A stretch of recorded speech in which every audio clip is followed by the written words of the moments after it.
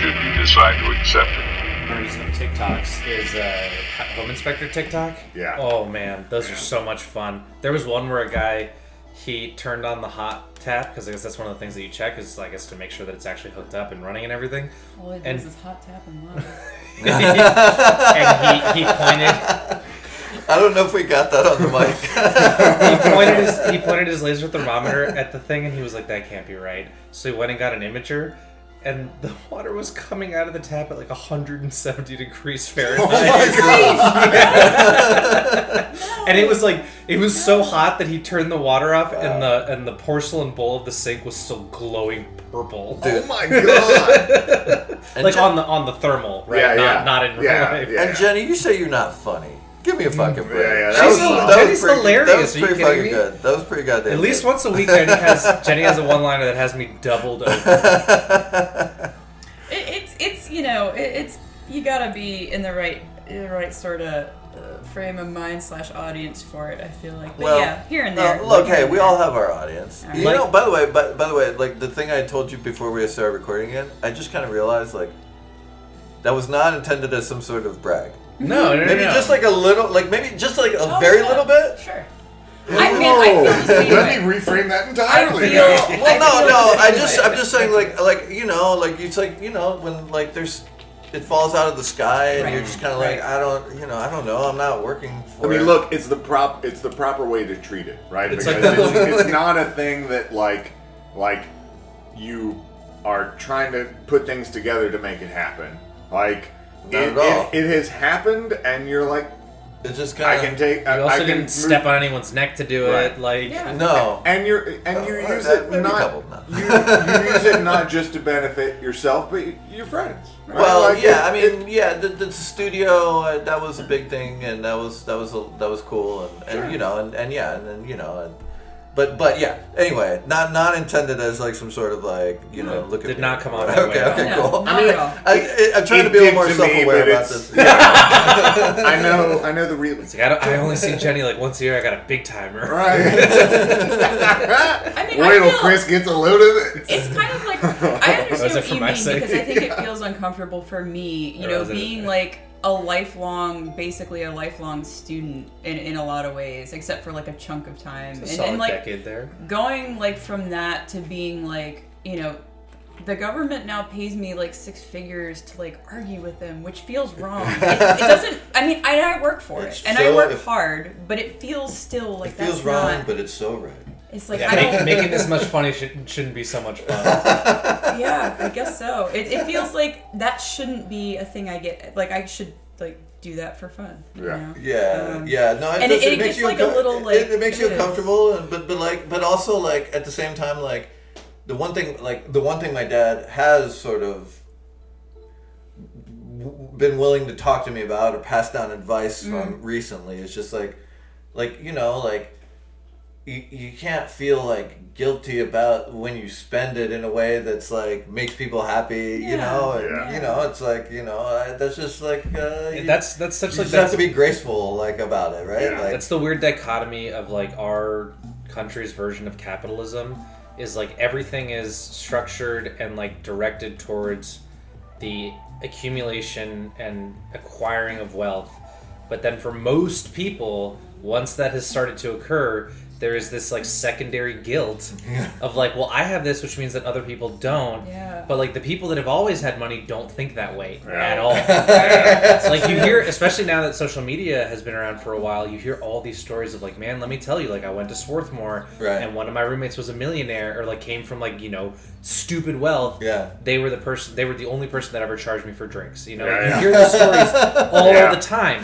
You hear those stories all the time. It's like, man, like we would go out and the only person that would ever send a Venmo request, because like, you know, it comes back around. Yeah. Only person that ever sent a Venmo request was the person that like came from the wealthiest family. Yeah. And it's like, all right, like that mentality definitely lends itself to hoarding wealth, but it's also like, it's like the exact opposite of what everybody else feels. Like I feel like everybody, once you reach a certain level, like I make far less than what y'all make. You know, I'm a lowly journalist, but like even I like feel like in my largesse. You know, like Hey. like I don't give a shit. Like I'll buy my friends dinner. Like, you know, whatever. Like Yeah. have a little something. Like, let me enjoy it. Yeah, So yeah. do you think And that's it. Do you think this is like a because like so maybe again being very off topic. I feel like this is a cultural welcome to Planet Money. This is the new Planet Money. Well, okay, I feel like there's a Planet cultural... Money's TikTok. Amazing. You wouldn't think it, but it's so good. I almost did it. Wait, are you not recording? Are you? I am recording. Oh, well, I'm not gonna say it now. I almost did a racism, just like almost reflexively. You said Planet Money, and I was like with Jews or men, and I was like, no, you can't say that. That's at I don't think- 5:28. No. No, I mean, as someone that so I sit probably somewhere in between you It's just a and them. reflex. Like, I work in the tech field, but I am a plumber. Like, I am essentially a data plumber.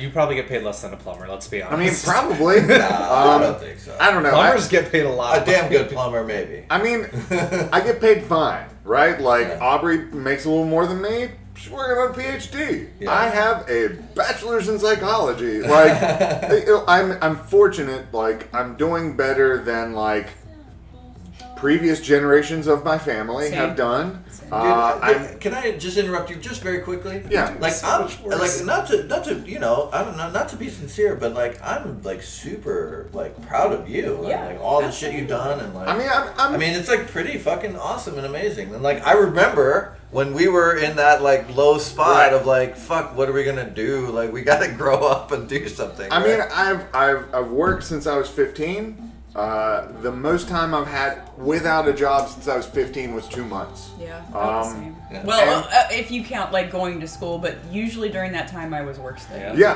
Usually. I was straight up holding a job Yeah. while I was doing the education thing because I didn't want to put a burden on family members that couldn't afford it, right? Yeah. And I didn't have something to draw from that I could I don't know, devalue money, right?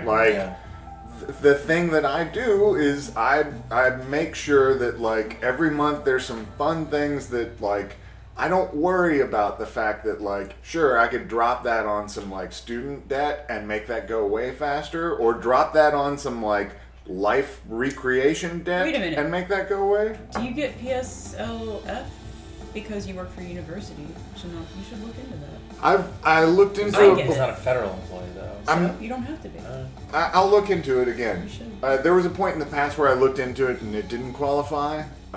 But yeah. 10 years of qualifying payments with I think nonprofits generally count. Okay. Are universities nonprofits? I don't think so. Well, it's a Well- state school, right? It is a state Double school. check Both of them because have you been. might. I do. That's my plan. And when they started this whole thing during the pandemic, where they're like, you don't have to make payments. I'm like, well, I could still. I fortunately did not lose any income during the time. But I was like, but why the fuck would I? Because in 10 years, I'm getting you to write this. I paid off So, the yeah. last of my student loans a couple months ago. Nice. Oh, Yeah, dude. fucking Clap for long that. time coming. If I had to pay off all mine, I'd be at it accept- forever. Well, I had to, with some extra resources, I accelerated Sure. that shit. You know what I mean? But it was nice. I was gonna say if the plan was to pay it off, we would make that a priority. Yeah. Oh, Okay. Yeah. I would be at that forever. So I'm gonna posit something and correct me if you don't agree, and maybe Chris even correct me if you don't agree, because I wonder sometimes if this is a cultural thing, and this is my observation, right? Is a lot of times when I talk to gringos, just generally, big generalization, and you kind of show some sort of generosity or no, hey, I got your drink or whatever. There's a weird sort of I don't know. People get very nervous and anxious and Yeah. feel like they're Yeah. in your debt or Yep. something like that. And maybe it's just privilege and less culture. But I've always felt like my policy has always been to argue once. Yeah. You know? Yeah. If someone's Yep. I'll be like, oh, hey, you don't need to do that. And if they're like, no, it's all good. I'm like, cool, thank you. Right? And I don't especially with my family in Peru. Yeah. I don't ever get that whole thing. There's never this endless I'm going to let me write down in the ledger like all the generosities, and I'm going to pay them back like in equivalent, right? Yeah, I think that's very complicated. Yeah. Yeah, it is. I mean, so because and my family did fine for where we were, right? They all held down a job. Like, we weren't on any kind of income assistance, unlike a lot of people in our area, right? Like, but there is still that, like, component that's, like, I feel the need to kind of, and it less with people I know well, right? You guys, it's very much like, if there's a ledger that will balance itself over time, I mean, of course it'll happen, right? Because we continue to do things, and I try and make sure that I'm like suggesting some things to like spur like fun times like this, and like while doing this, I'm kind of like pulling you guys into a thing that maybe I'm paying for, or we're doing this and that and the third. Like in my head, there's not like a running ledger, but there's definitely like you need to be actively like trying to create this situation that shows like you're not just riding along, right? I don't want anyone to ever think like, oh, Ryan, that motherfucker's like a cart behind us. But it's like okay, right? But, I feel you, and I understand where you're coming from. And what I'm saying is like with you guys, there's a long period over time where like maybe there's less this time, there'll be more another time. I'm not worried about that, right? But as I'm like meeting new people and establishing these things, I want to make sure that it's a little hard. Like I try a little harder to get that in front because I don't have a long history, and like people are quick to be like, "Motherfucker owes us money at this point," right? Like, I think there's a couple different things at play, and one of the biggest things is like the demonization of poverty in our society. For sure, right? Like you never want to be perceived as or made to feel like you are mooching or leeching, just like Ryan was saying, like even the perception of that is mortifying to anyone who grew up in the United States. And then I think another part of it is like on the flip side, like for the wealthy, there is a certain level of resentment where you are never sure, and it's like, you know, cry into your champagne glass, but like you're never sure if the people around you like you for who you are or for what you have. Right. And so like there is a dangerous precedent, and I'm certain that there's plenty of, you know, people that come from wealth that have had to learn this the hard way, that like there are people that will take advantage of that. And so I think it's, you know, it's a very fine line to try and balance on. Good point. I just like my position is always like don't get it twisted. Like, your money is not a thing that makes me want to hang out with you. Right? Like, if you've got a ton of money and no personality or taste to offer, you can shove it all up your ass. I'm not interested. Yeah, right? Like, no doubt. And if you've got no money, but, like, you bring an intangible to the party, like, I got you. Yeah, exactly. Like, if I need to get you, I got you. Like, I always, right? Like, that's like the thing, right? Like, we got friends that are still doing the job that we managed to get out of. We got some broke ass friends, but like ago. It's all good, right? And like, if it's like, hey, you want to come out and hang out? If I got the money to like throw you an airplane ticket to make that happen, let's do it. But I do think that's the other aspect of it is like there is, unfortunately, just like with the way that things are structured and we've all been conditioned, there is the possibility, and it does happen, that like if someone helps you out, like they might hold that over your head for the rest of your life, you know? Yeah, and that's like that is one of those things. That's just a trust thing. It's just like you build that and you grow that with trust. And one very specific scenario that makes me wildly uncomfortable is like when we go on vacation with his parents. Because, like, in their eyes, like, I'm, like, one of the kids. And I'm like, I'm 40 years old. I'm an adult. Stop paying for my stuff. It feels weird. My parents do that all the time. Yeah. But, see, but I'm conditioned to just be like, oh, that's what they do. Yeah. But it's like... And like, yeah, because I'm sure that... I know that they mean well, and they're not... But it's like, for me, it's like... I can't go on a trip and let them pay for everything for me. That feels wrong. Yeah, it's the same way when we go to visit Aubrey's parents. Yeah. They're doing fine, right? Like, they're not really blinking an eye if they're paying for multiple meals for Aubrey and I. But like, I try and make it a point to like snatch that check every now and then, throw the card in. That is an art form, especially like in my Peruvian family. I've watched my uncles and my dad literally wrestle each other for a check, like.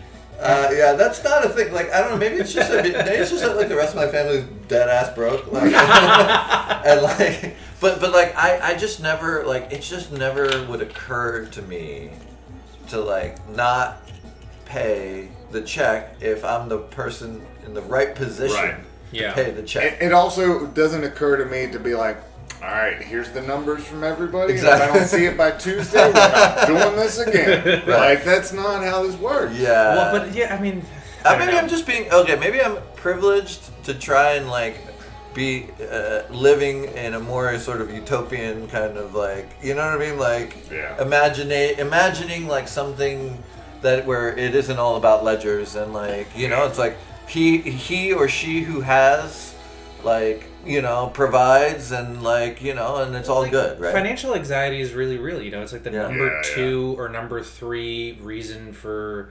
self-harm and suicide, you know, like I mean, I've had many sleepless nights. I mean, you know, like, again, because where I am is by my own accord, I have debt that I have accrued that I am working to pay. That's not just student debt. That's like, I have to rebuild a fucking life debt, right? Like, and like, that is a conversation that is the most uncomfortable to have with anybody but me because it is a thing of shame. It is, and it is what it is. There was no other way for me to do it, and I made the choices, and it got it done. It got me to the point where now I can deal with it, right? And I don't want somebody to look at it and think like, oh, that was really dumb. Why did you do that thing? It's but the kind of people that would think that or say that are like just not the people you want to be around in life, right? But they're simply lacking context. But in your head, right? Like, you're aware of all your shortcomings and bad decisions. Absolutely. So, like, in my head, everybody that I would have that conversation has the like percentage potential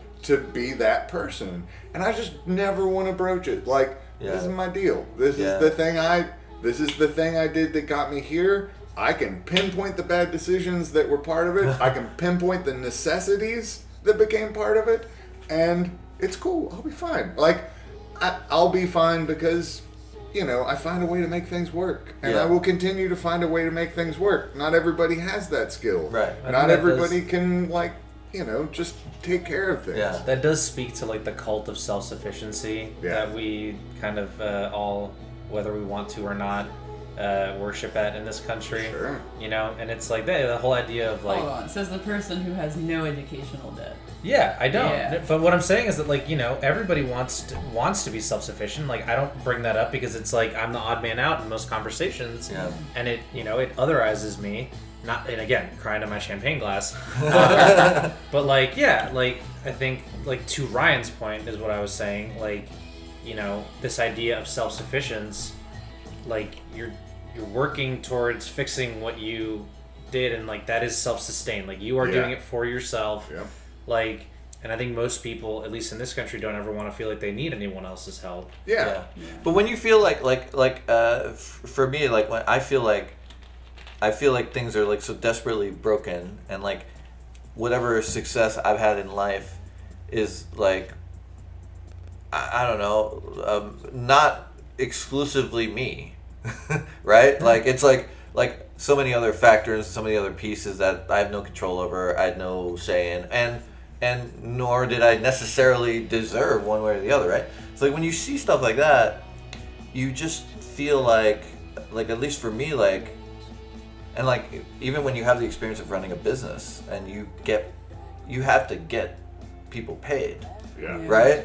When you have stuff like that, I take up like a joy. Like, there's a joy that I get, and it makes me happy to, like, you know, like, if I know, like, I have a broke ass like friend or whatever that, like, you know, and we want to hang out, like, I'm happy. Like, it makes me happy, like, to be like, yo, let's get a beer. It's on me. I got it. It's all good. And I understand that's a privilege that I get to have, but it would be lovely if, like, if the culture was more in the direction of, like, that also doesn't come with the baggage of, like, the other person feeling less capable because of it. I know. And there's like a whole social language of, like, somebody else could see that as incredibly aggressive, you know? Right. Of like you're big timing them basically, you know? Right. I know. It's like I just try to operate in just like I don't know, if maybe feigned ignorance. It's just hey, look, man, I'm just trying to be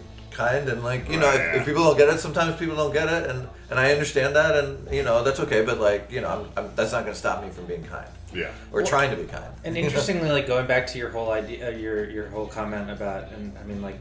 It's amazing how congratulations just encapsulates all of this into 10 tracks, but masterfully great. But like going back to your point about privilege, like and going back to what Jenny said, like it's interesting that like without being self-reflective, so many people that have like the kind of privilege that I had, for example, to not have to incur student debt as just one example, like a lot of people look at that and they're like, yeah, I was self-sufficient. I didn't have to incur student debt without realizing that, like, that's generational, you know? Like, that had nothing to do with me. Yeah. Like, that was just handed to me. But, like, people internalize that, and they're like, I'm self-sufficient. And it's like, that's no, man. Like, that's not at all what happened. So, one other last, like, kind of thought around all this stuff, right? Is, like, you know, there's a lot of people not from the United States. And when they come to the United States, right, like they live together, like multiple generations, right? So like grandparents, parents, kids, grandkids, etc. like live together. They sort of spend together, save together, and then oftentimes like the kids will live in like an apartment, let's say, that's paid for by, or they will live together, right? And as a way to save money. Yeah. Right, so that they don't incur debt, so that they can kind of get a start, and it's not so crushingly fucking hard. Well, it's like, I mean, how many hollers are like a family holler? Because like, mom and pop put their house here, and then mom and dad put their house here, and then so like to me, like the corrosive part of this like self-sufficiency like stuff, right, is that it's dumb. Like for me, I want my kids to like have like a start where the whole world isn't fucking crushing them and they're alone. Yeah. Like I don't want that for them, because that shit sucks, and the success outcomes of that in life and the happiness outcomes of that are right. So like for me like it's just dumb. Like of course I'm gonna help my kids. Of course I'm gonna. The success rate is low, but I will say that like if you are a person who manages to build starting from that low point, like it creates a lot of self-sufficiency. It creates a lot of resilience. There's no doubt, and I love and respect, and like I love like the roses out of the concrete, and I love the, you know, like, but starting from humble beginnings. That shouldn't be the default for everyone. Yeah, certainly not. Also, you shouldn't assume that everyone's going to be capable of that. Sure, like, 100% of what I've managed to do has been fortune and opportunity, right? Like, certainly, like, there are pieces of it that I made happen. Well, you made a lot of it happen. But like, right place at the right time has worked out more than once, right? Like, in terms of the networking job I have now, that was a help desk opportunity through someone who saw I wasn't completely incompetent and needed help, and came to me directly and said, hey, there's a job. You may not be the most qualified, but you should fucking apply to it, because maybe you are the most qualified. Maybe you are going to fit, and we can use you. Right. And that's worked. And that job led to, you know, coming out to New Mexico and applying to a job where I knew no one there, and I was exactly what they were looking for. And that's both fortune, not luck. Luck is not the term I would use. It's fortune, right? Yeah. Like it's being able to like work on yourself in a way that puts you in a position to take advantage of those skills that you've built. And being fortunate enough for that to actually occur, because it really doesn't occur that much. And I also love how, like, you know, my standard, by virtue of growing up where I did, like, my benchmark is so low. I own my own house. Like, I have a decent job. Yeah. Like, and I'm just like, I don't work at a chicken factory. Yeah. I don't live in a trailer. Right. Like, all right. Damn. Okay. Hey. But like, and like, listen, but how low nothing against either of those things. Right. No, not at all. But I'm saying like, but that's a hard life. It is a hard life. Yeah. No doubt. To do manual labor your whole life until you retire, and I think if you get to retire, Yeah. you know, and if you make it out with like all your hands and toes or fingers and toes intact, you know, it's a tough life. It's really tough. And I was like, you know, if you think about like where your expectations are, like Chris growing up in Bethesda, like his standards are not that low, right? Like his whole like idea of like, you know, because if you look around at your what family, success is, absolutely. Yeah. It's Yeah. wild. And that's the promise of socialism. I just Plenty of money, everybody. I just like but you know, I think you're right. Like the one thing I tell like some of my younger friends, like as they're starting to get older and have kids and things like that, it's just like look, like you made it out. Mm-hmm. You made it out through some really crazy rough shit, and that is fucking awesome. Yeah. Right? Not everyone can. Not everyone can, and not everyone is a shitty, horrible person if Because they of can. it. Yeah. And so, like, Oh no! so, like when it how comes many people can you think of, like off the top of your head, from our class that you're just like that person never had the chance? Yeah. Even if they 100%. tried A really large, hard. like certainly, you know, Never. over half that. Well, that's what's driven so much of the choices that I've made. Like Jenny said, like I could have got into finance, you know, like I could have made so many other choices because I had a lot of chances. I had a lot of opportunities to do those things. Yeah. But like I looked around and I realized that like if I had grown up 15 minutes down the street, I would not have had those same opportunities.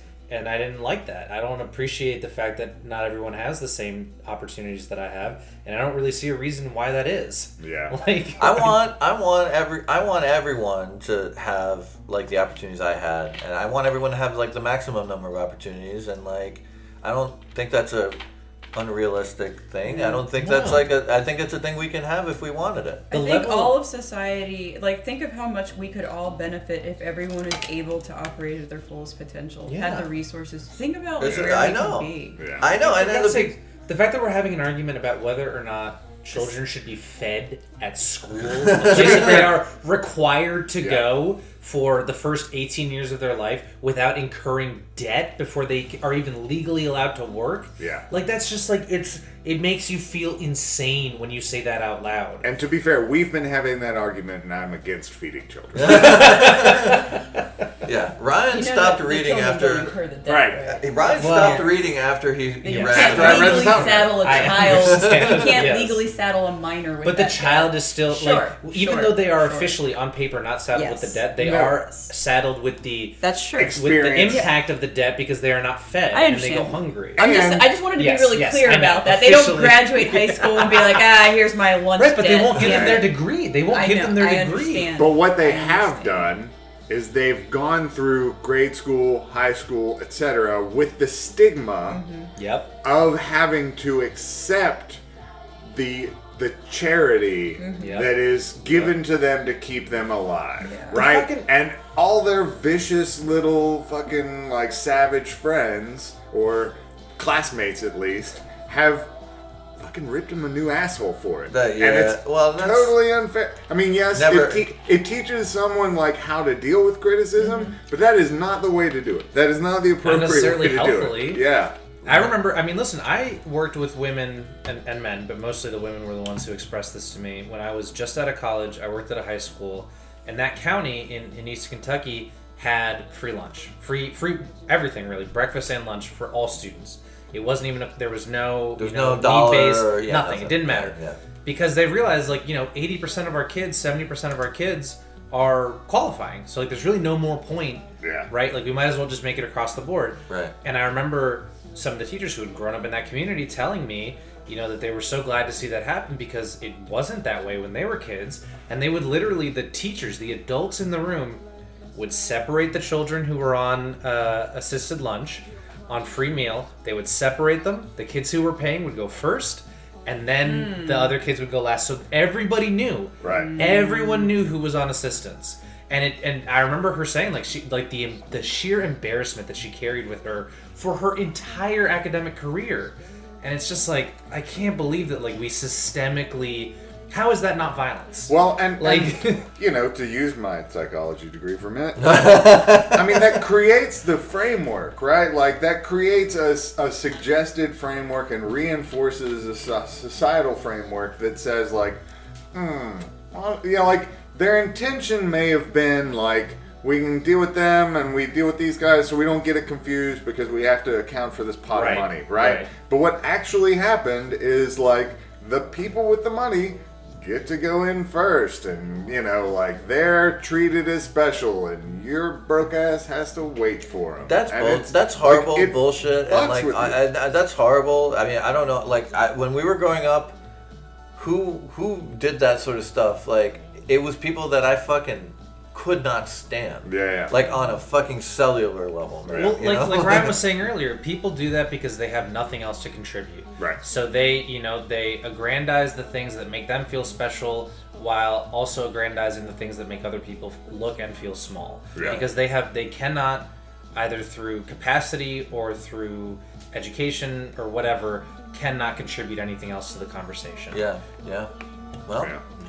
Glad we solved the world's problems on this MGMT album. I'm really glad. This is a great conversation. Congratulations, guys. Yeah, this is a great conversation. It feels like we may have had a flash delirium there for a second. I was gonna say, I feel like this isn't your normal after party vibe. Yeah, well, did we find the whistle? I don't know. Sorry, I'm working through. I'm working through all the song titles. I found the dog whistle. Yeah, if you want to just finish punning the discussion we've done. Yeah. Okay. Hold on, wait. Yeah, Silence. Make it easier for you to cut. Okay. All right. Last thing, I love this song. It's working. I don't know if we can like put it on. It's working. Unlike our system. No one's gonna understand that when he cuts out the last half hour of conversation. Good. What a fucking slap this is. Like when this was the first song that came on, I was like, oh, it's gonna be that kind of. All right, like. It also feels like to me this song is like because this kind of I don't know what you want to call it. There's definitely psychedelic elements in this record. And like this song is like you're starting the trip, and it feels like I have a little bit of experience with that stuff. Like it does feel like it's working in the blood, and it builds and it builds and it builds, and it's like it's pretty cool. I don't know. I know maybe that's an unsubtle metaphor, but no, it's really good. I mean, it didn't make my cut, and that's primarily because I think the things that sat with me are the songs that like had the most change over time. And this one is, it consistently slaps. If I were to expand my cut by a track, it would be this one. But also, it's a low track number album, so I always feel under pressure to like at least halfway the album. Is it harps? Is this like a harps? Is that a harpsichord? Yes. Right? Like, is it? The part coming up, you mean? Yeah. Yes. That to me, that's what it sounds like. Yeah. Probably synthesizer. Well, yeah, but it's probably not a manual one, but like, Who knows? I mean, some of these old studios have some very interesting instruments in them. Potentially. Hopefully they didn't blow the budget on it. I don't see. There's an omnichord. Oh, that's close enough. Okay. It's probably what it is. It's probably an omnichord. Yeah. I was gonna say because sucker for the harpsichord / omnichord. I think like the whole thing about like this is so unnecessarily technical, but the whole thing about a piano forte and a harpsichord is a harpsichord has no sustain. Right, that's right. Right, it's strike, and as long as it's a very crisp sort of like exactly, yeah. Rebadged as the Q chord, still produced by Suzuki. I also really like I love the vocal harmonies in here too. That also is like kind of like the way that the vocals are is also what gave me like my first like Arcade Fire. Because Arcade Fire does they that. do that, yeah. When you have to give all those people something. You've got Win Butler, but then you've got like the high vocals, which are these. By the way, maybe unpopular opinion, but I'm not really a big fan of Arcade Fire after the Suburbs. I'm very selective about which album I love. I love Reflector, and I'm the say, only Reflector's person good. in the world who loves Reflector and who's like meh on everything else. That is the meh album for me, where I told started it for me. When we listened to Reflector, I told Jenny, I was like, there was a lot of disappointment around this album, and she was like, I don't It's get the it. only one I really love. That's funny, and because it kind of has more of a dancey kind of sound. Didn't they work with the LCD sound system on that one? Mm-hmm. That's the one that he produced. And that's one of the things I like about it. And don't get me wrong, there are songs off of their earlier albums here and there that I like, and some of them I like a lot, but it's like one song. It's 2 songs on the album. Reflector is like Front 6. to back.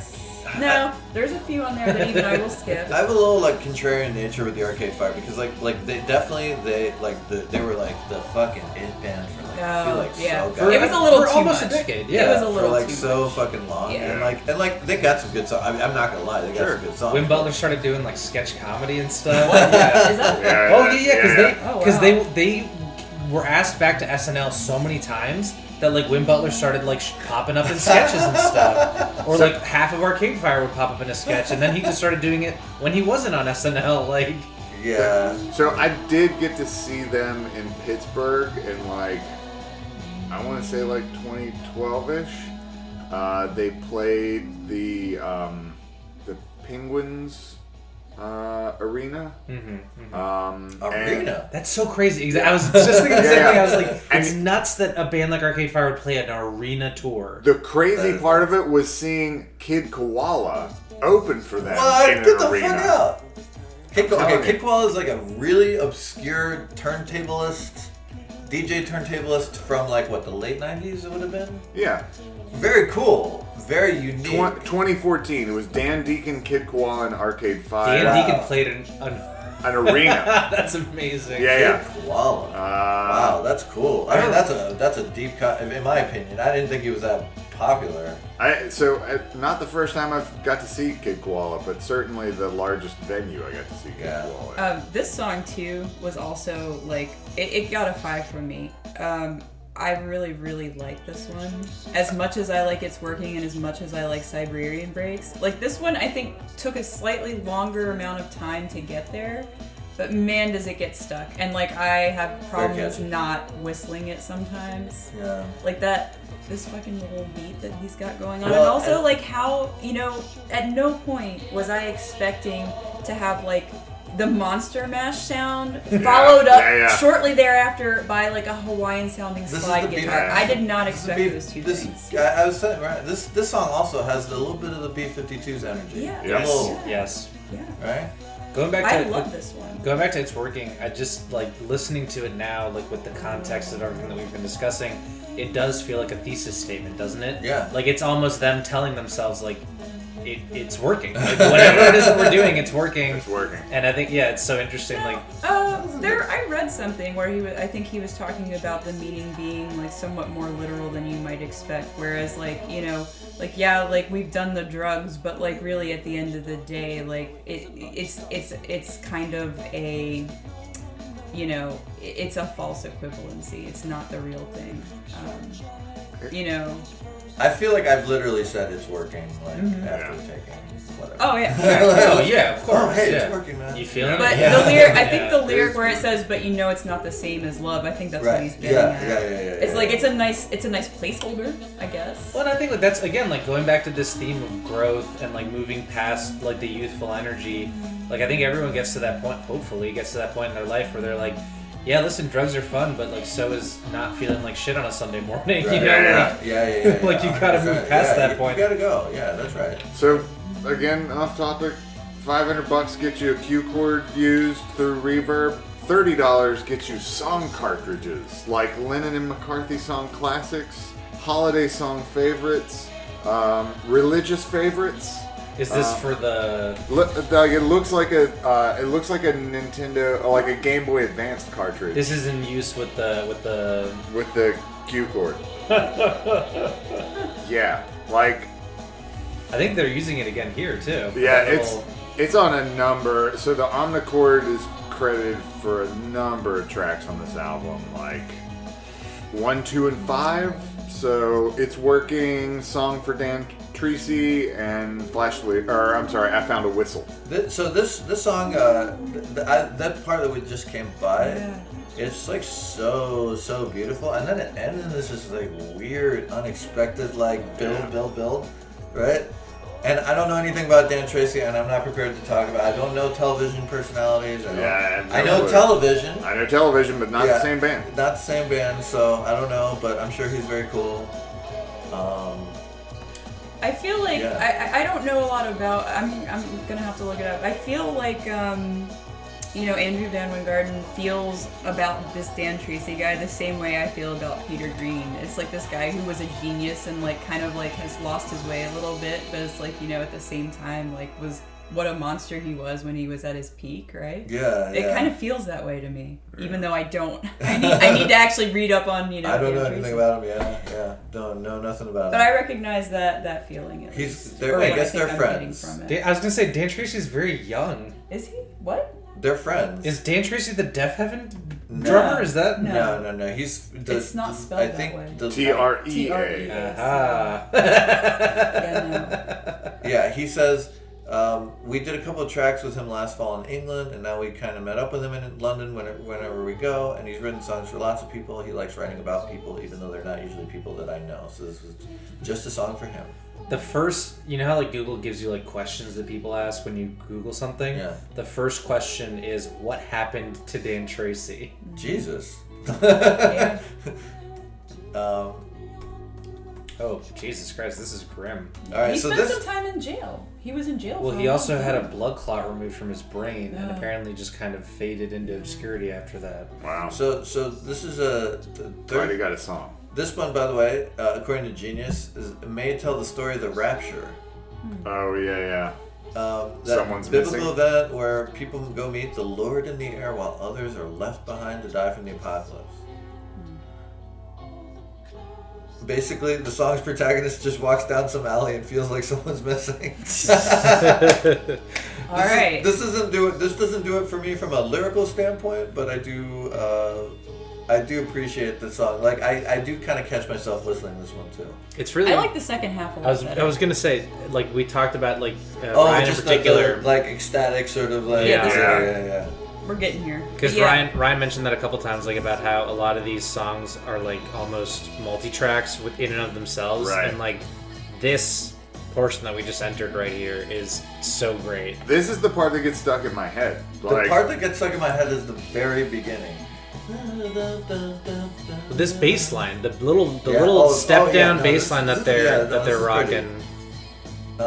This was in my cut. I think I was Also very Beatles-esque in the bass line. Beatles like that rock, like Just that, like 70s disco. yeah, that rockabilly kind of transitional. Yeah. Yeah, it's nice. So have you guys watched any of the videos for any of these? No. No. I didn't even So realize that there was I found more. a Whistle has a pretty, Flash Delirium has a pretty intense video. Their video for Little Dark Age, the title track off of Little Dark Age, Oh, that yeah. we watched, Well, we watched that in... I love it. I think it's fucking cool. Yeah. Starring Conor Moccasin. What? Little Dark Age video, Hold on. right? Yeah, I think he showed up in that. Yeah, he was in that. He's a very distinctive figure. He was. It's kind of a little complicated, but anyway, we can watch it. But does anyone else have anything else to say about this? This is gonna be a two-parter, so this is fucking awesome. Yeah, you bring Chris in and it just goes. I'm Look, I love it. Long in We the had a tooth, as they say. No, hey, I think we had a great conversation. no, and I think, like... Did we miss anything? Jesus Christ, I I don't don't- even think we did. I mean, we also addressed societal woes. I mean, hey, we solved fucking Yeah. solved the world's problems. I mean, I think it's been a lot of fun just all being in the same room, Yeah. having a conversation about it. Like, from the start of this thing, my whole point has been like, I love talking music with you two. Yeah. I love having a Agreed. format to be able to do it. It's awesome that Chris came in and Yeah. wasn't just like a fly on the wall for the thing. Like, Yeah. he was part of this. Yeah. And I think I'm Yeah. physically incapable of doing that. I mean, it's just so good to kind of sit around and talk about this Yeah. stuff with you all and just see where the conversation takes us. Yeah. And sometimes it's in wild directions, and sometimes only one of us has like something really deep to say about an album, and Yeah. they kind of dominate it, and we all kind of listen and weigh in where we can. But like, I think that it's so cool to do. I think this for me, like, yeah, doing live has been awesome. For me, like, I love the practice of being intentional about, like, hey, I'm gonna really dig on this, like, records for like 2-3 weeks or whatever Yeah. it is, right? I really love that, and like it defeats the algorithm bullshit. Do you know, like the algorithmically recommended, like, hey, if you like this, you're gonna like this. I never pay attention. You know, to this. or whatever that shit is. Like this is just like, hey, I want you guys to try this thing out. Yeah. I don't know if you'll like it. Maybe you won't. Quite possibly you won't. Yeah. But maybe like, you come away with it with one track. Yeah. And you're like, right. this one was alright. Yeah, this one was a keeper. Exactly. Right. You know, maybe it's Fucking You Tonight, you know? Yeah. Featuring R. Kelly. This really, I gotta say, like, the more I listen to this album, the more it, like, I do really enjoy this album. And, like, I really did not expect to at all. Yeah, I think this is one that, like, I find myself, like, Oracular Spectacular was one that I was, like, that was thrust upon me, right? Like, you couldn't not listen I still to like that it. album. But what I don't find is going back. I don't find myself going back. I'm not to going that. back. If it comes on the radio, I'm like, okay, Sure, cool. this is great. Yeah, like, yeah. or I hear it in a grocery store or something. Like, I'm fine. My kids really, really like Kids. That song. Sure, that makes Kids a lot is a of fun sense. track. Yeah, Yeah. they really, really like that song. But like when I sit down to listen to MGMT, it's this album or like Little Dark Age, like which for me is still pretty fresh because somehow I fucking missed that even came out. But this is the spot. This that is the sweet spot. This is the one. This is the one that's gonna age the best, I think. Yeah. And like, not to be arrogant, I guess, but you know, I feel like in a year someone's gonna put one of these fucking songs in a movie or in a TV show, and it's gonna come back, and then you know, like I'll just feel like, yeah, I knew. Yeah. It is a very unique, you know, people talk about the Curse of the Sophomore album. Yeah. And I feel like this is the exact opposite. It's like their debut album was a fluke. Yeah. Like something that happened just because of like where they were in their life and Like where the culture was, where music was, right? Yeah, and it seems like, at least like listening to a little bit of their more recent album that we did earlier in the weekend, that like this is much more indicative of who they are. Yeah. Little Dark Age does go probably a little bit more in the pop direction. Yeah. But it's also more in the synth direction than like more this in the has synth a lot direction, more live more in the synth instrumentation. direction of like than Oracular for sure. Yeah. But all right, okay, rate it. I mean, so I'll start. It's 5 stars for me. Like, there's songs that I like better or worse, but like I feel like as a kind of complete statement, it's really cool. I play it the whole way through every time I listen to it. Even Congratulations.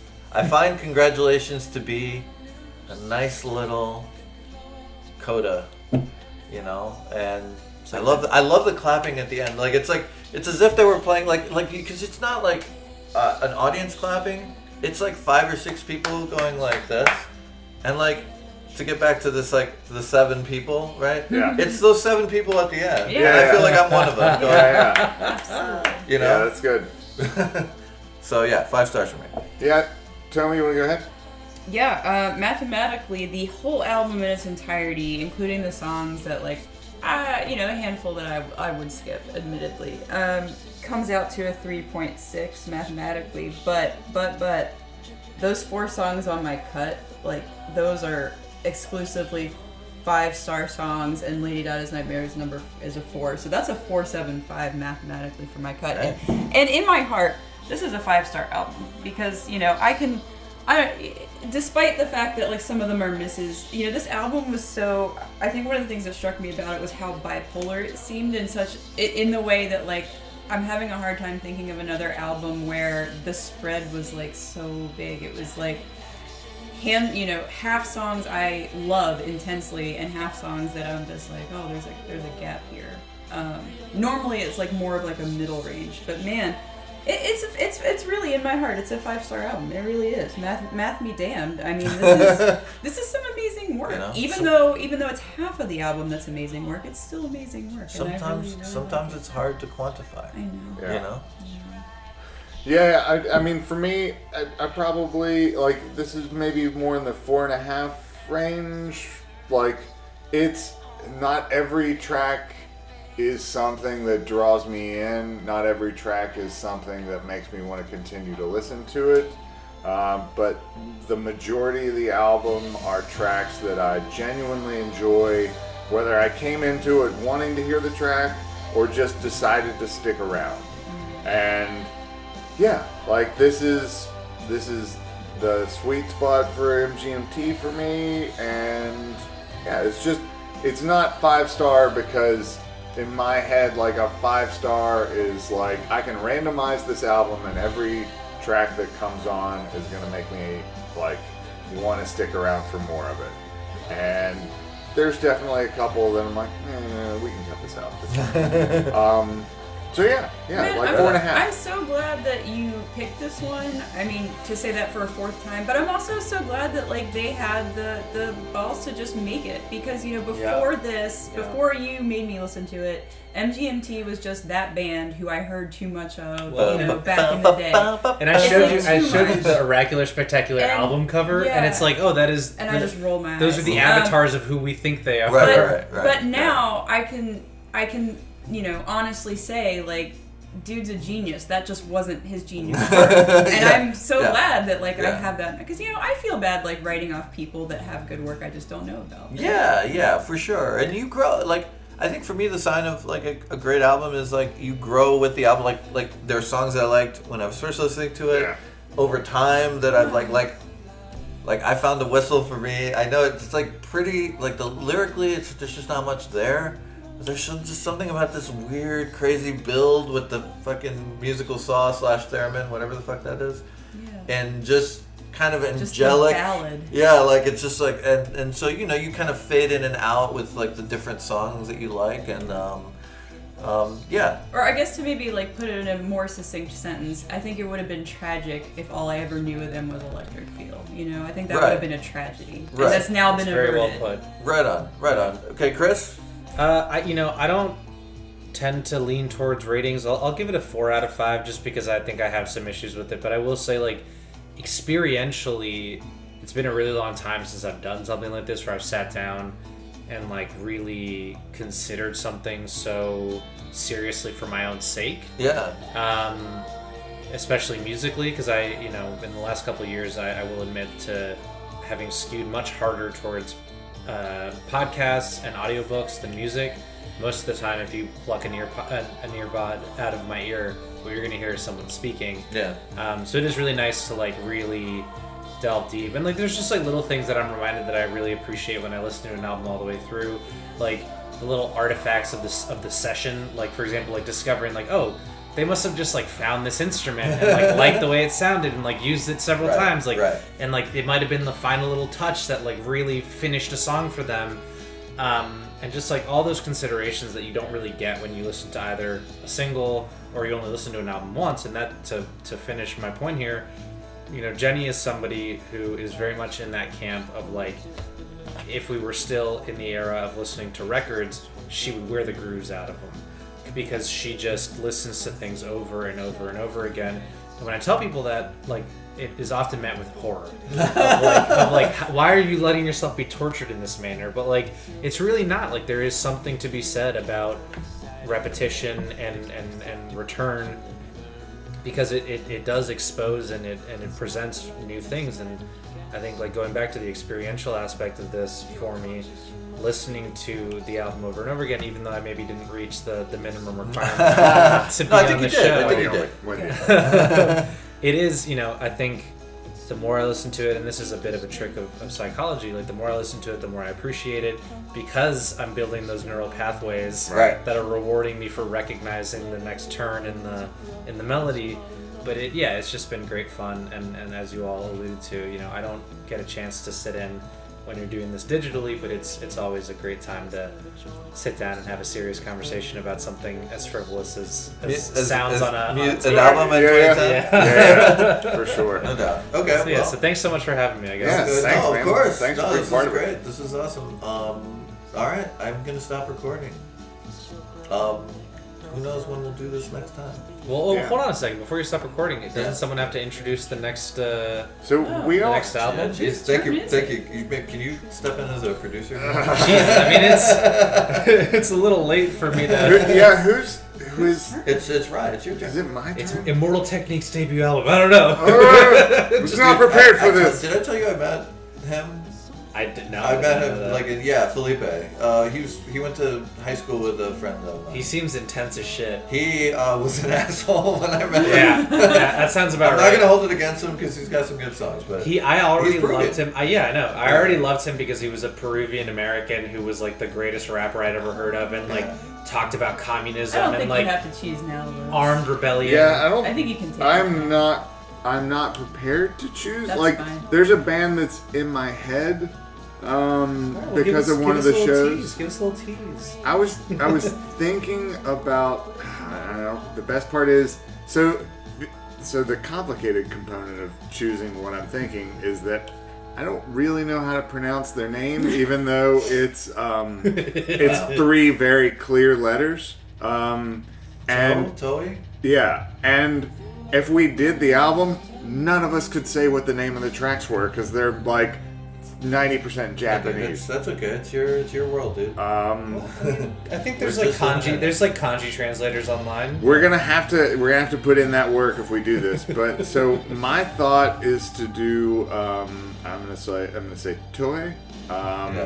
Toei's For Long Tomorrow, which is a 2009 album. It's in the like math rock, post rock world. Japanese band. There are pieces of Kikagaku Moyo that like reminded me how good the album was. It's a little battles, but maybe a little bit more controlled. I don't know. Yeah, I think it'll be fun. I like battles. Yeah. Wouldn't it be hilarious if it turns out that the English translation of all the tracks are like foot related? Oh, that'd be great. Like, heel, corn. I don't know. I don't know. So the English translations are like, everything is here. It can be said that nothing is here too. Esoteric. 2 moons. Can't hear Mosquitone anymore. Number 1 and 2. It's about 50 minutes in length. 13 tracks. I think you'll really enjoy it. Cool. Awesome. Yeah. So, okay. Toei's For Long Tomorrow. All right. Their second full-length album. This is a perfect... This sounds almost like our outro music. Yeah. It's a perfect fade out. Absolutely. So, thank you for listening. We'll see you next time.